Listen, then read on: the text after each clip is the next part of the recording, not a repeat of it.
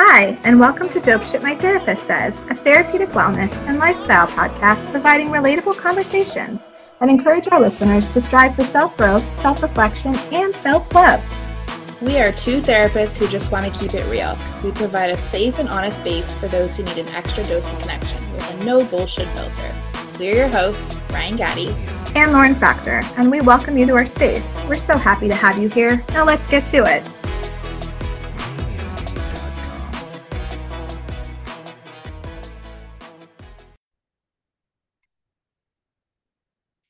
Hi, everyone. Welcome back to Season 5 of Dope Shit My Therapist Says. We're kicking off our first episode of the season with Rachel Sievers. Rachel is a counselor and life coach with a master's degree of science in psychology. She's logged over 12,000 hours practicing psychotherapy.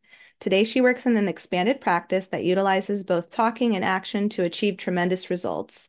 She has also hosted the Answer to Everything podcast, the podcast where you hear real-life counseling sessions, followed by information and tips you can use in your life today. We focused on the topic of codependency with Rachel on today's episode. We hope you enjoyed it and will leave us a review and a rating wherever you listen to podcasts. Also, don't forget to follow us on Instagram at DopeSHTTherapyPod.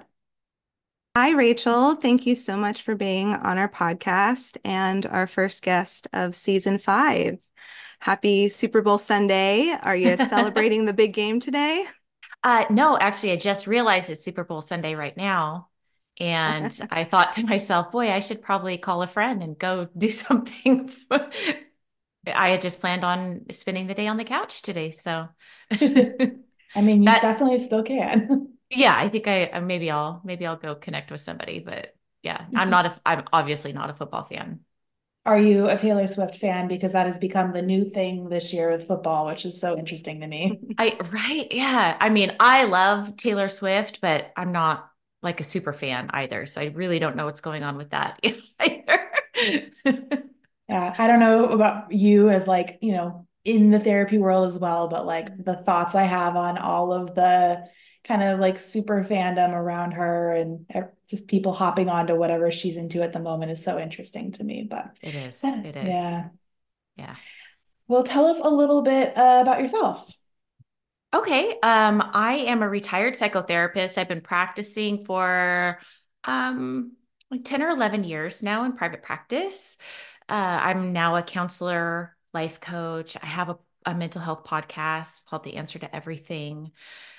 I do a lot of stuff on social media. I just finished my work journal that will be coming out here soon. We're just publishing that now and starting to publish e-courses. And my first e-course will be available now, and it's about anxiety, my 21 best tools for anxiety that I've learned in private practice over the last 10 years. So just doing everything I possibly can. I feel a strong passion to make the benefits of counseling available to everybody, because not everybody can make it into a counseling office, for so many different reasons. And so however I can get that out to as many people as possible, I just really feel like I need to be doing that. So yeah. That's amazing. I honestly could probably use the anxiety tips myself. Oh, yeah? Yeah, I work at a group private practice, but you being on today, like you have an understanding of how hard it is to be in this field. Like we love it, but it's also really hard for therapists to, feel supported themselves. And I want to hear a little bit more about like your mental health, like journey into or your journey into the mental health field. Like, is this something you always wanted to do, or is it something you fell into? Yeah. So I was going through my divorce, my first or second, I can't remember. No, it was my first divorce. Okay. And I went to counseling to help me with that because I felt like everything's falling apart. Life is not turning out the way I thought it was supposed to.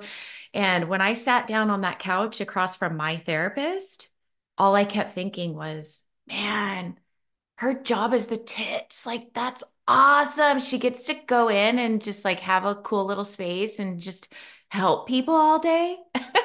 And I had to go into retail and other things just to make ends meet during my divorce. But as soon as I could, I jumped into a master's program.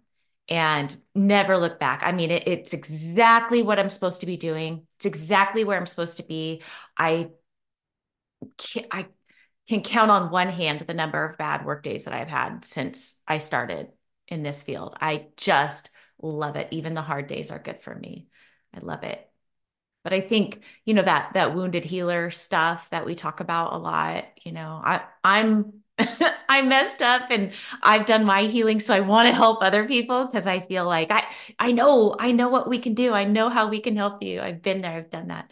I think I have a lot of that going on.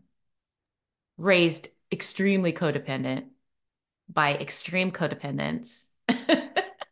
So I'm really glad that we're talking about that today because I integrate a lot of codependency work in my practice.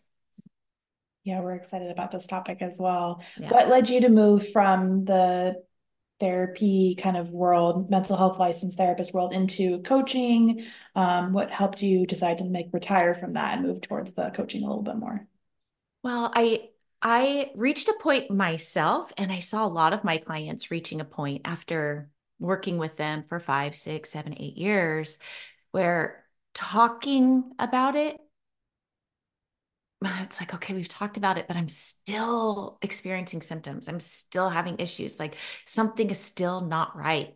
So in my own life, I started exploring like spirituality and energy, frequencies, stuff like that.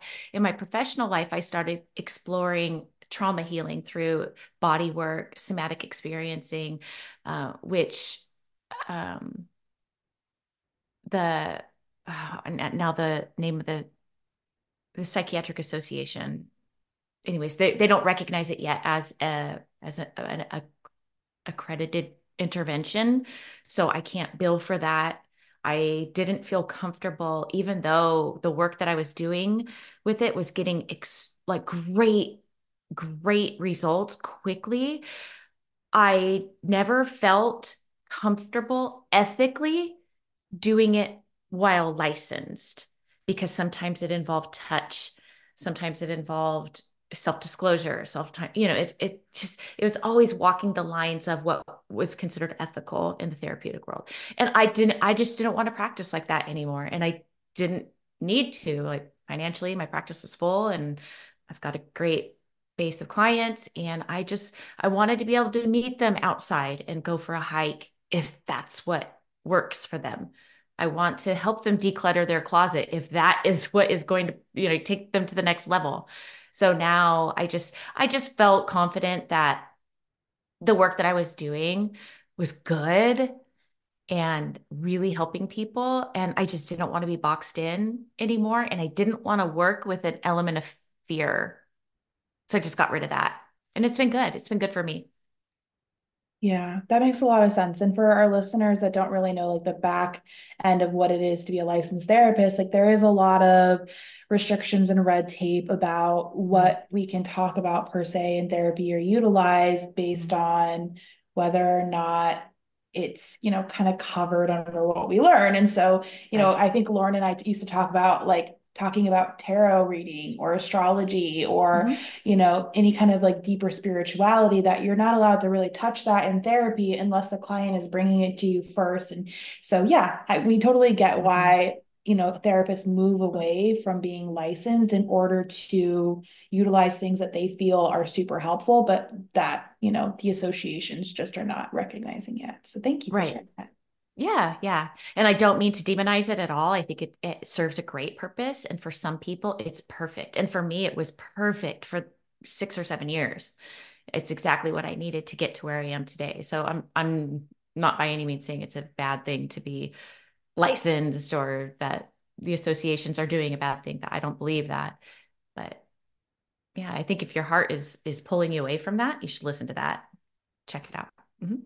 Yeah, there's definitely a place for every type of modality, right? So some people love the therapy model, others are Mhm. more into spirituality and other things. And I was just having this conversation yesterday. So it's interesting that we got on this topic, but makes complete sense. And it's something, to be honest, I've been toying with for a while. So we'll see if I ever get there. But our main topic today is codependency, which I think is forever relevant for the population, and we haven't dived in really deep at all. I don't even know that we've grazed the surface of codependency yet, so this is the perfect topic to talk about with you today. We'll start with the basics. What is codependency? And then we'll kind of just hop in from there. Okay. Yeah. Would you like me to answer that? Yes, please. Okay. My best understanding of codependency is the inability to esteem from within, the inability to know oneself and to know that you're valuable already. And so most codependents find themselves trying to get that validation from sources outside of themselves. So, if I don't know that I'm good and valuable, I need you to think that I'm good and valuable before I feel good and valuable. If I don't really know who I am, I need you to reflect to me who I am so that I know who I am in that moment. So many codependents are kind of doing the tap dance all day long, trying to get the validation that it is that they want. So they're going to show up as whoever they think you want them to be. They're going to do what they think you want them to do. They're going to feel how they think you want them to feel so that you look at them and go, yes, I like you. And then they feel likable.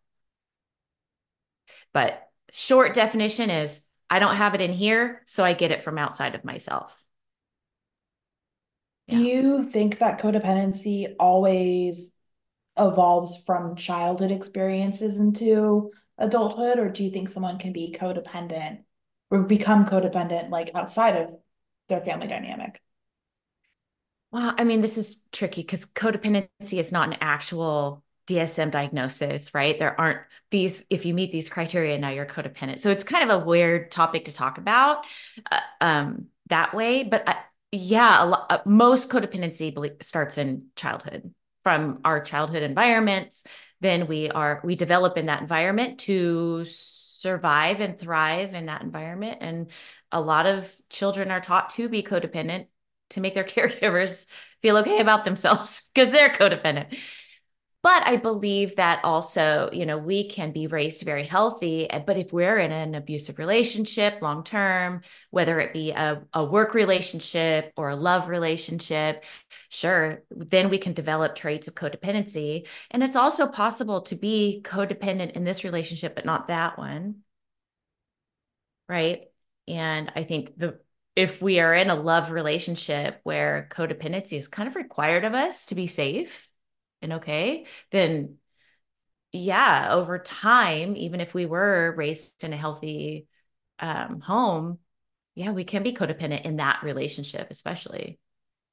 Yeah, that makes a Yeah. lot of sense. Mm-hmm. I had mentioned earlier that like I'm working on codependency with one of my clients, and um I think all of those things you talked about are like definitely key aspects, which is when I think about children becoming codependent, I think about one of the parents or both of the parents having high emotional needs that everybody in the household really needs to bend and sway to kind of keep the environment calm and safe. And so, Mm-hmm. they kind of learn that everybody else's stuff is important for them to figure out so that they can be relaxed in their own home or at least safe in their own home. That then translates to other things. So Yeah. yeah, thank you for sharing that. Yeah. Yeah. I think that's a great way to put it. High meeting other people's high emotional needs in childhood, because the message you're getting there is you're not important. We're not we're not so much paying attention to you, but you should be paying attention to me. Right. And then in the And relationships, they learn that like even if their partner isn't requiring that of them, they're like kind of like, oh, well, I got to ask permission and let me check in with you all the time. And I'm going to not do what Mhm. I like to do so that you're happy. Right. And I feel like that really kind of evolves from having to do that with a parent or both parents, really. Yeah.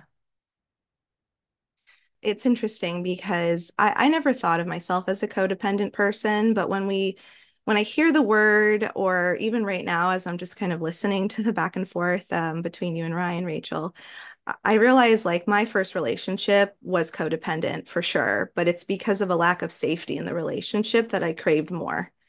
Hmm. And I didn't find that in every relationship that I've been in, and not my current one, but that's because my current partner has shown up for me consistently. So I feel like sometimes also with, I don't want to say that my relationship was abusive, that first one, but it was not safe. And I became a version of myself that I never thought I'd be since I was raised in a healthy household.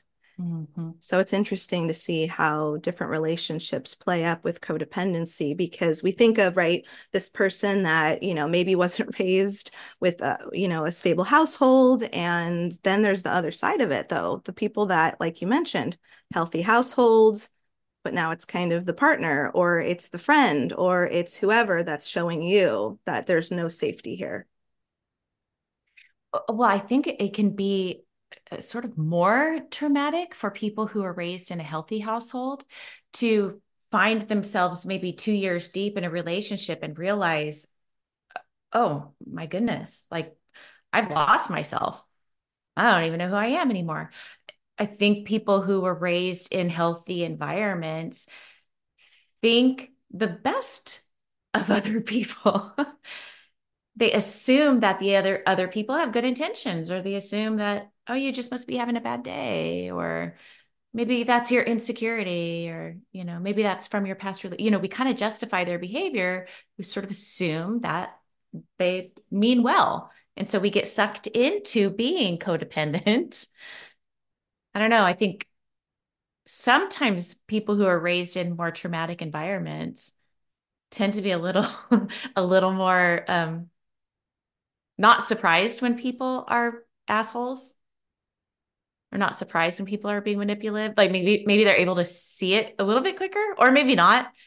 Not surprised when they are codependent. I don't know. I think it's a really hard pill to swallow when you've been healthy your whole life and then suddenly you're not. It's hard. Yeah, I would say that's true. Lauren and I have very different, well, not super, super different, but different enough, like growing up experiences with our families. And so I think I always ended up on the other side of codependency where I was just so hyper independent that I was almost like if somebody got too close to me, I was just like, nope, get away from me. Mm, Where I feel like my brother was the one who was always in a relationship, like back to back to back to back to back. And I don't even remember the last time he was single, and I don't remember the last time I was not single. So I think it's interesting too that like it's not clear cut the way we're talking about this. Like just because something happened in childhood doesn't mean you're going to end up codependent. Like the right. factors that are involved are so vast with this topic. Absolutely. My sister is not codependent at all in her marriage. She says exactly what she's thinking. She states her needs. If he's upset, she's not bothered by it. She's really unaffected, and they've got this like really good thing going on. They just love each other, just the way they are. She never has to suck in her belly. She doesn't have to wear makeup. She doesn't have to do anything, right? He just loves her. She loves him. They're good. Not to say they don't have any problems. But when she goes to work, she literally sweats all day and her heart is racing all day, worried about what are the other nurses thinking about me? Did the doctor think I made a bad call there? Are the patients going to leave me a bad report? Oh my God, I just got feedback. I think my boss hates me. Like she's like so worried about everyone around her and she's so affected. I'm the exact opposite of her. How did that happen? I don't know. I don't give a fuck. Like, if you guys like me right now or not, it's like, okay, well, that's cool. Either way, take me or leave me. It's okay. But as soon as I'm in an intimate relationship, I'm like, oh my God, are you okay? What are you thinking about me? Are you mad? Are you upset? And I'm constantly affected by my partner. So yeah, like the sensitivity of the person and the dynamics and all of our experiences and our personalities and everything, it's all going to show up for us differently. And then there's the question, sorry if I'm talking too much, but then there's the question of where is the line between I'm a considerate person. I take other people's wants and needs into consideration and I make adjustments whenever I can. That's just being tactful and considerate. Where is the line between that and I have this almost like uncontrollable subconscious like need to please you and make you like me and make you think that I'm okay. So I'm constantly tuned into you, making you comfortable in doing what you want and doing what you need to an unhealthy extent. I That's think what it's I was thinking too. Yeah, the motivation behind it. It's like I always believe this is maybe some Freud stuff. Like if if I'm consciously making the decision to do this thing for you, and I'm okay doing this thing for you, and I know that I feel okay about this, then that's healthy. If it's this like drive to do it, whether or not I'm okay doing it, that's when it becomes unhealthy. Like, I don't want to have sex with you right now, but I'm going to. And it's making me feel so gross, but I'm doing it so that you're okay with me. Then it's unhealthy. Like, maybe I don't feel like having sex, but I'm going to do it. I feel okay about doing it. I'm not totally in the mood, but I do it because I love you and I want you to be happy. That's different from, I don't want to be doing this. I don't want to be doing this. I don't want to be doing this, but I'm doing it. Ugh. So I guess then the line between codependency and non-codependency would be, doing something out of the goodness of your heart, even if you don't want to do that thing, would be still considered codependent. Yeah. Like, how do you feel afterward? I still feel valuable. I still feel real good about myself. I'm glad I made that decision. I feel okay. And I'm big about your gut feelings, your heart feelings. Like, do I actually feel okay after having done that for you? Or do I do it for you and now I'm like, I'm resenting you. I'm upset at you. I feel gross. I feel, I don't know what the word is. Like, I've compromised me.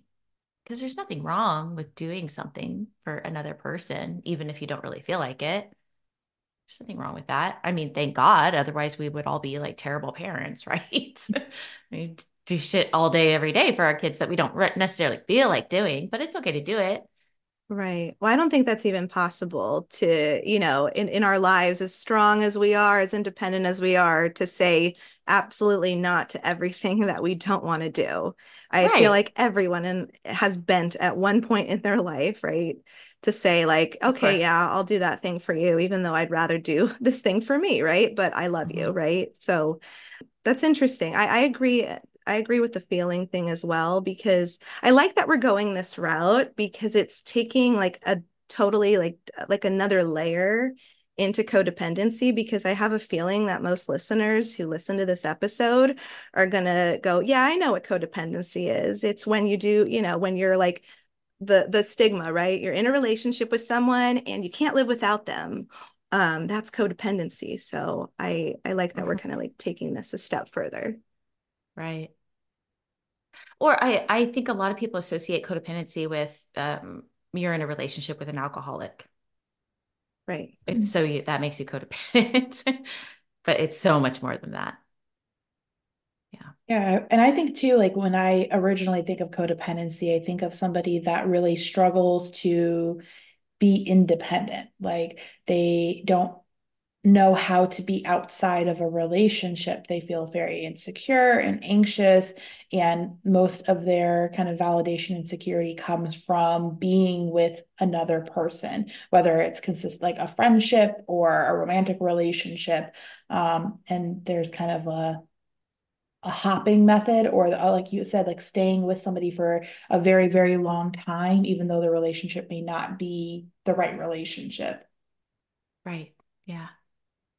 My favorite uh, author, I don't know what you would call her. What would you call Pia Melody? Like she's not a philosopher, but like her theory on codependence, I just love. She wrote Facing Codependence, and she has a workbook, um, Breaking Free, that goes with the book. I've read the book probably 7 times. I've just devoured it, and I've done like codependency groups with people. We've read through the book. Um, and well, this is a side topic, but she has a retreat in Arizona for codependents. like recovering from childhood traumas and like all these different elements of codependency. She does these beautiful retreats in Arizona. One of my sisters went and she loved it. Okay, besides that, she talks about how there's codependency and then there's independency, which neither one is healthy for a human being. Like we can't be completely independent. We do need one another. We need to be able to take and give, receive like from other people, but we can't be codependent. We can't be not okay unless we have another person's feeding us validation, right? So the middle there is what she calls interdependence. And that's the goal. Like I'm okay on my own. I know I'm good. I know I'm valuable. I know who I am. I know what my worth is without you. And when I'm with you, I am able to receive your love, receive your validation, and I'm able to give it to you too. So I'm good at the energetic exchange in a relationship, and I'm good on my own energetically exchanging with myself. Like that's the ultimate. That's the ultimate. Man, wow. I would love I would love to be that good. But right, that's the goal. According to Pia Melody, that's where we would want to go. That makes sense. I feel like that's something that, some people may never achieve, right? Based on personality, Mhm. awareness, etc. But I could see that people who, want to strive to get there can get there with the right tools and the right resources. Um, Absolutely. that makes, yeah, that really resonated with me. That's kind of how I feel in my relationships with everybody, like friends, partner, etc. Getting to a place where you feel like, I'm okay if I don't hear from you, Mhm. but I also would love to hear from you. I Yes. don't need to hear from you. I'd like it. Yes. Have I'm guessing you have experienced that in some or all of your relationships.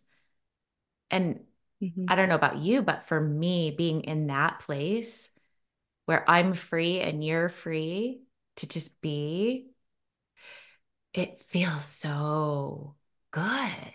It feels so powerful. It feels so peaceful. Mhm. I love that place. Go ahead, Ryan.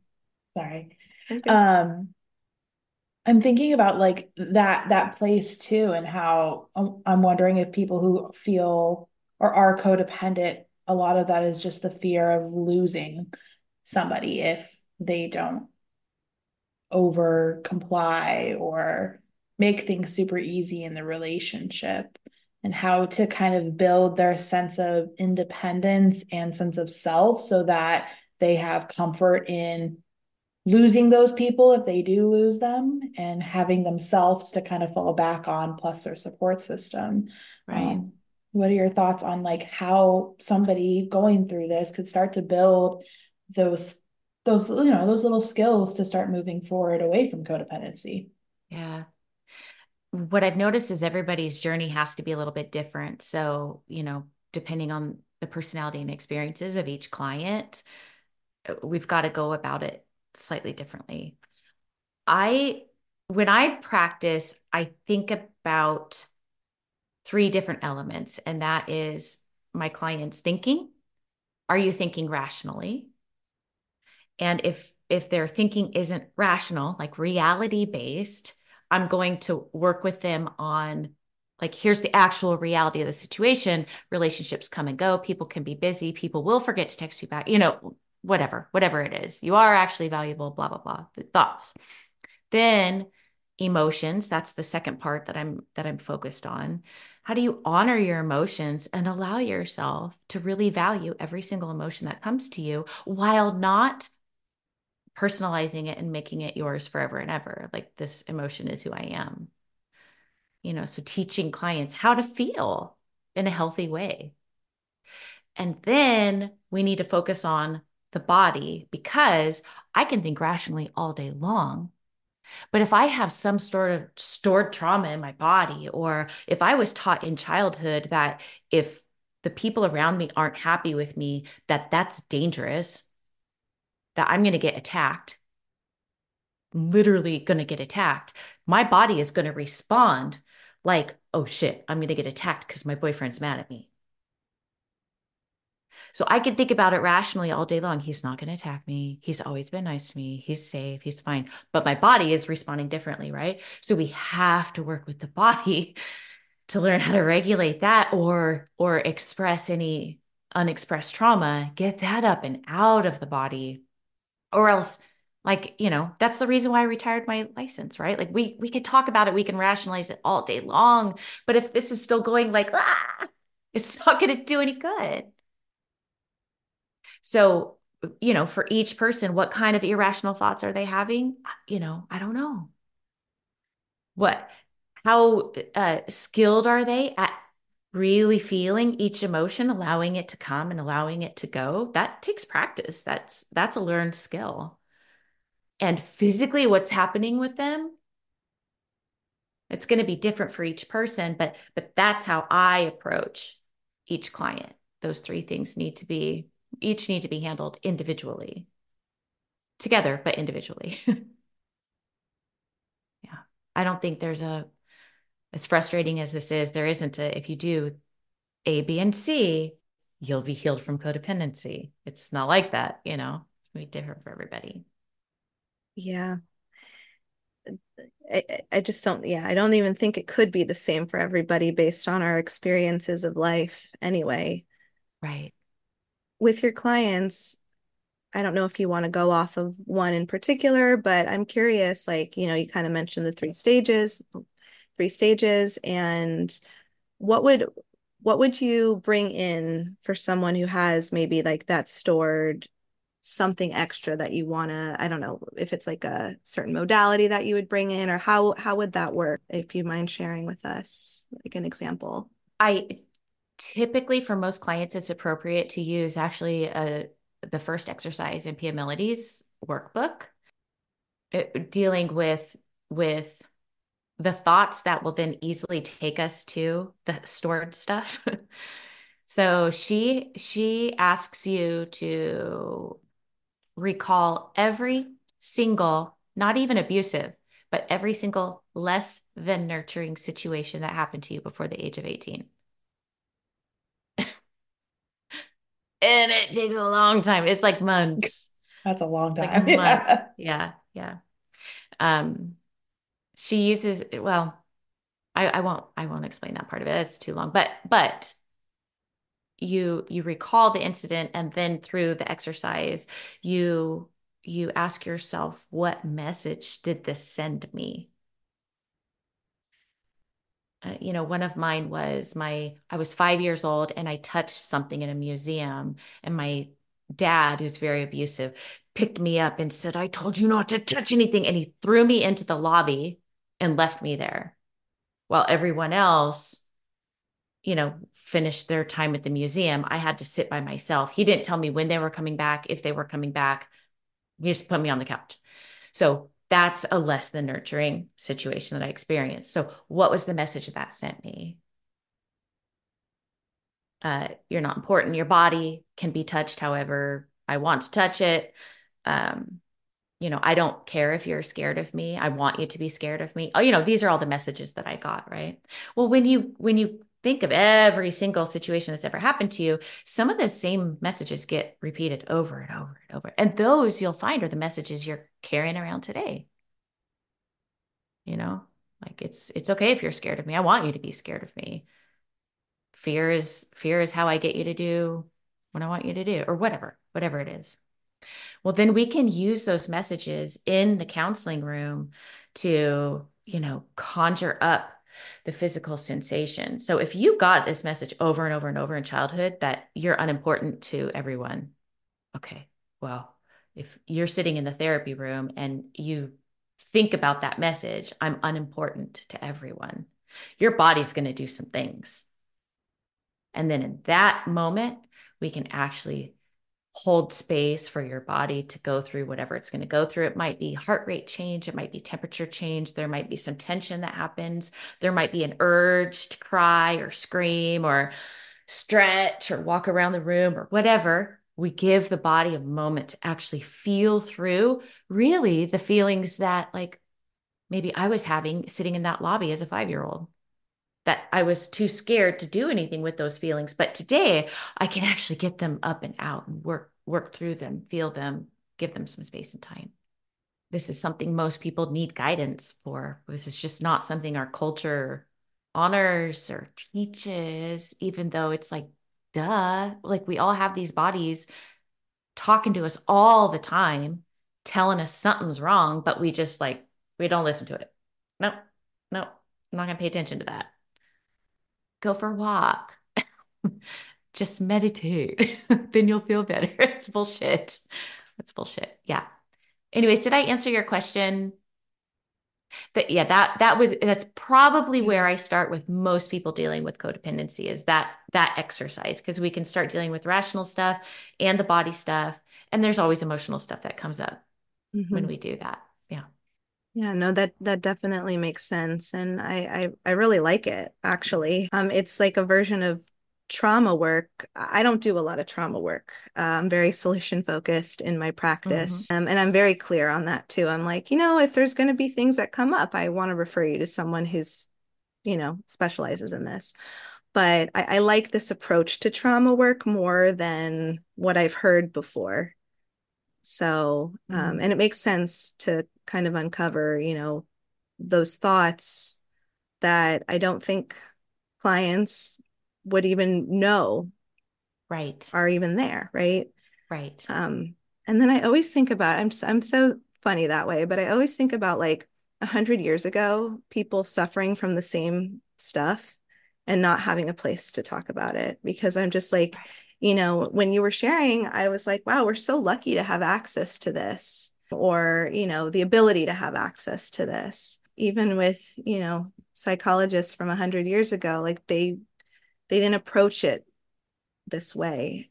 And I think there was still a lot of that, like, those are just, your irrational thoughts. Don't think about them. Think about this instead. And it's like, no, we need to change the thinking pattern entirely. We can't just cancel Right. that. Right. If I could have stopped it, sir, I would have. Right. Don't just tell me to stop. Exactly. Exactly. But no, that makes complete sense. And the workbook that you're referencing, I wrote it down because it definitely sounds like a good starting point. Is it something that someone needs to be like trained in, or you can work with that book? Any consumer can purchase it, read Okay. it, do the workbook. Yeah. And it's deep. It goes deep and it's a thick workbook. It could take a whole year, to really get through it. But someone who's really interested in this journey, it's what I recommend every single time. It's good stuff. Yeah, it sounded really good. It kind of made me, especially as Lauren brought up that point of 100 years ago, reflect on a past guest that we had that talked about like how people coming back from World War II would process emotion and grief without, therapy and all of this. And a lot of what he was saying was like he was from a different country, he was from France originally, which is that like they would garden, they would be outside, they would be working outside, and like that natural Mhm. connection to movement and body work was healing in its own right. And that's not something that we really have now, where most people, who are dealing with trauma are sitting behind a desk in a corporate office, right? Like they're sitting with everything stored consistently, and we don't really have the direction in our natural resources like we used to get out there and cope with our somatic stuff going on. Yes. Such a good point. So I think about that all the time, which is that like, Yeah. like they didn't know they were self-healing back then. And now Right. we have therapy and we're very cognitive, but we're not focused on our bodies anymore. And so like it's just like we swapped how we dealt with things. Yeah. So I just finished reading Our Polyvagal World. I recommend it to everyone. Again, this is a very digestible, like great book for anybody. But um I wish everybody knew about this stuff. Like, why don't we all know about this stuff? It talks about how we have what's called interoception. So like our system is constantly detecting if our environment is safe or not safe, safe or not safe. Like I'm sure you guys have heard about this, right? And so, so many moments we were taught are not safe, like not pleasing someone, making someone uncomfortable, speaking up, taking up too much space, whatever. That's not safe. That's not safe. So our system is designed to say, don't speak up, don't take up too much space, people please, like do what you need to do because that's what's going to keep you safe, right? Or whatever your situation was. It's not that the situation is not in adulthood, it's safe to speak up, to say what you want, to, take up a little bit of space. That's okay. But at some point it wasn't. And so your system believes that it's not safe. So in our healing process, we have to create moments of safety for ourselves. We have to create safe people, safe environments. We have to do safe things. And that is nature, human connection with safe people, dancing, singing, gardening, like yes, that body movement that signals to us like we're good, we're safe.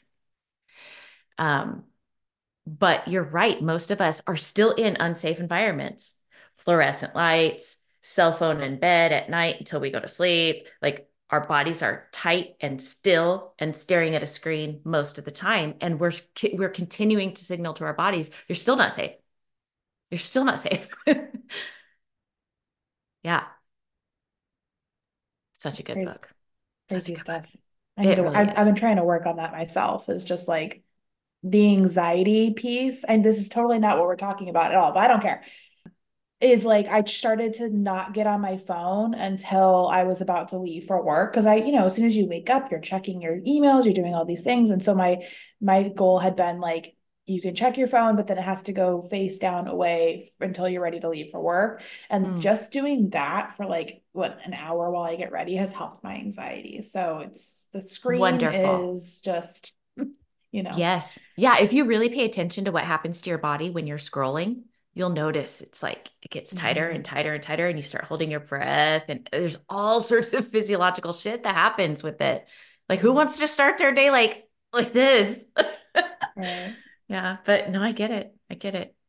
Well, speaking of our phones and social media, one of our last questions to kind of talk about when it comes to codependency is this kind of trend that's happened with psychology on TikTok and Instagram. And as a content creator, I'm sure you've seen it, which is that it's terms like codependency have become pop psychology, and the average consumer is taking them and running with them and Mhm. applying a term kind of more lightly to situations that it doesn't need to be.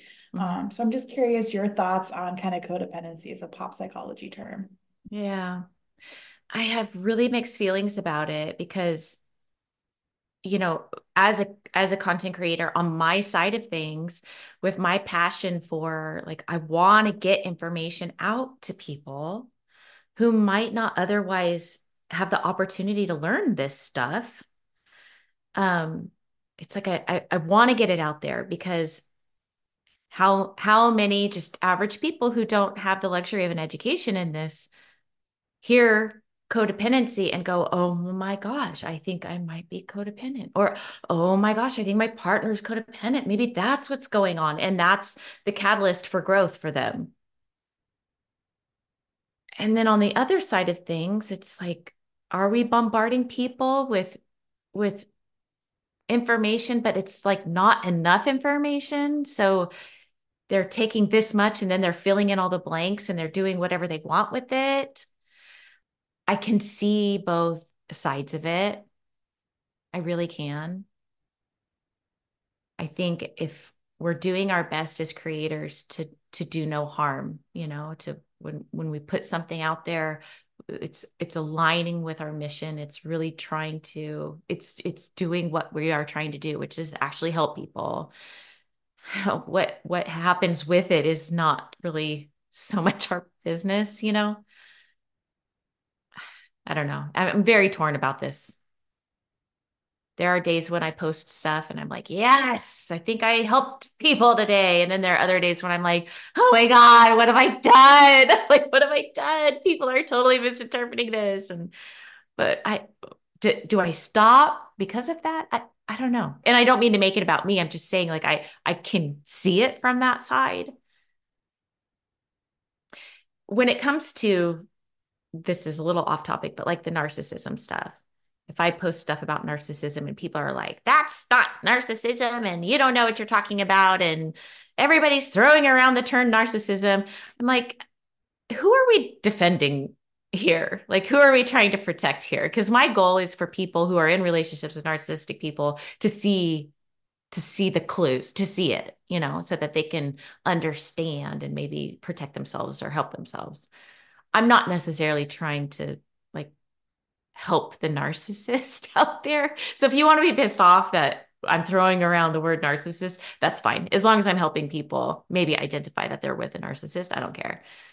But when it comes to codependency, that's when I might feel a little more icky if people are misunderstanding it. I don't know. What are your thoughts about it? Because I'm really kind of lost on this subject. Yeah. I mean, I bring it up because it's such new territory that therapists Mhm. are even in taking up space in social media, right? Like, I don't know about for you when you went to grad school, but like we were kind of taught like there was a lot of like barriers to us Yeah. showing up on social media. Really, they kind of almost encourage us just Yeah. to be invisible and not Not have even anything. a personal Right. social media. Yeah, yeah, yeah. Right. Yeah. Um, and so I think because I work in a high school and I work with teens, and in our conversations, I hear all of these hot topics come up so often with misunderstanding.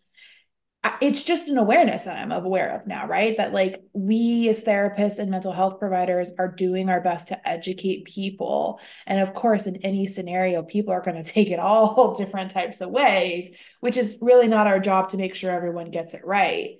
Um, I guess it's just curious to see as mental health becomes more normalized, how it's then becomes kind of overly normalized and we apply terms to everything that we dislike. And I think that's where I see it, right? Is like my boyfriend and I had a bad breakup, so he's obviously a narcissist. I see that a lot. Or, my friend is being a bitch, so she's borderline. And so there's kind of like the Hmm. terms get applied to normal human behavior What is when the harm in that? That's my question. I guess What's the harm in that? I And guess I'm it not demon challenging you. no. I'm just really Yeah. curious. I guess it demonizes human behavior that we find unacceptable to us. And at times when I see especially like teens and stuff do it almost says like that I've done absolutely nothing wrong in this scenario that I'm experiencing because this person is a narcissist or this person Hmm. is XYZ. And they very well could be, but most of the time they're not Hmm. clinically that diagnosis. Right. It's just becomes kind of like their people's easy out in scenarios. And so it's Hmm. almost like I think it can be harmful to the person being labeled that or the people who do suffer with a diagnosis of narcissistic personality disorder or borderline or bipolar or whatever it is, right? This is a disorder they're dealing with and trying to heal from. Not all of them, but some of them. And, the term gets slapped around like it's nothing. So I think that's where I'm curious and like looking more into how do we educate people safely, which we can't always. Yeah. Yeah, I'm glad you brought that up because I hadn't thought about that, being able to or being therapized, right? And like knowing the terms and stuff. It does keep you from self-examining.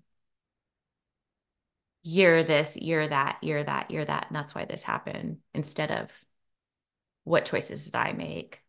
How did I participate in this? Because I mean, it's always 50-50. Yeah, It's a I good point. also I also agree with Ryan. We touch on this often because I also work with teens, and I think it's, it can be very one-sided. Like, here's all the information, do what you want with it. And most people are going to go, oh, that relates to me. So that's my situation, right? And it doesn't mean it is. It's just knowledge that's being shared. And I feel torn on it as well. Like, I think it's great that people are sharing more about mental health, but who's sharing about mental health is a big one for me because I'm just someone that I like when people have the appropriate experience to share about topics that are harder. And so, I definitely trust, therapists with their background more than someone who's just living, just sharing their life experience, but their life experience is also important as well. So then you want to just take a little bit from everybody, right? So I think taking it all in from one, person on social media can be the danger, but I think teens tend to do that more than Mhm. our age group. I don't know. That's how Yeah. I see it. Yeah. Well, Yeah. thank you for sharing your thoughts on it because this is something we just kind of bring up with different guests for sure, because we are in a space of content as well, Lauren and I, as we kind of create these episodes, we think through that as well, which is that like we hope that our conversations with so many different people give different light to all these different topics, which is why we like to do like an interview style instead of us, coming from our perspective more than anything else. But yeah, it's just an interesting space we're in now as just a society with social media being so prevalent in our lives. It's how we're learning about so many different things. And with that, just like anything else, right? Just like in grad school when we're reading a book with a bunch of white men slapped on the front of it, right? Hmm. Like Yeah. we don't have enough diverse perspectives. And now with social media, we do have a lot more diverse perspectives. So it is definitely a blessing, but we're getting all of it so fast that I think we don't have time to think like, I should think through this, what I'm hearing. We're just like, oh yeah, oh yeah, oh yeah, oh yeah. Not everyone, but I think that is kind of our culture right now. It's like fast information doesn't give us the time to like digest and figure out what we want to accept as our own and what we don't. Right. Right. Do you have any final thoughts or takeaways for our listeners when it comes to the topic we've been talking about today? We'd love to hear. Mm. Oh gosh. I think most people struggle with codependency, at least to a certain degree, at least in one of their relationships, if not all. And I guess my cheerleading for you is, take a look at your behaviors, take a look at, be honest with yourself.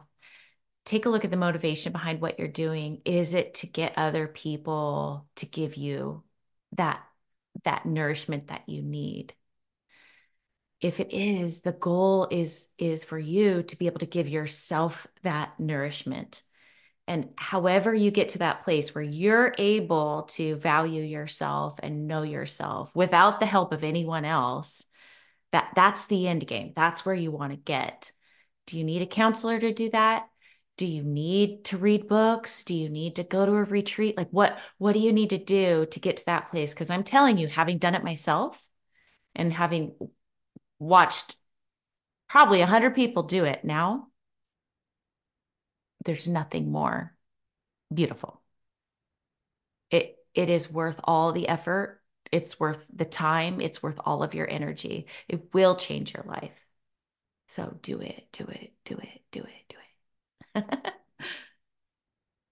Thank you all. so much for sharing. This was a really powerful episode. Definitely a different take than I thought. I always have like my own expectations for each guest that we have on, but I really like that we went a few different directions with this topic.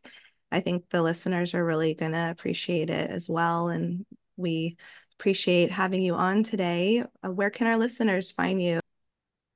My social media, I'm on Facebook, Instagram, TikTok, Rachel Sievers. You can find me there. Also, you can listen to my podcast where I actually have some clients that allow me to record their sessions. So you get to hear portions of their sessions. And then I'll talk about what we listen to and give you some mental health tips and things like that. I have a Patreon community if you want to join my mental health community. My workbook is coming out. So there are lots of ways to find me. If you want to connect with me one-on-one, rachelsievers.com. You can find me there. Great. Thank you. We will link all of that in our show notes so you can all find it super easily. And thank you again, Rachel, so much for having the time with us. We appreciated it. And we hope you have a fun Super Bowl Sunday.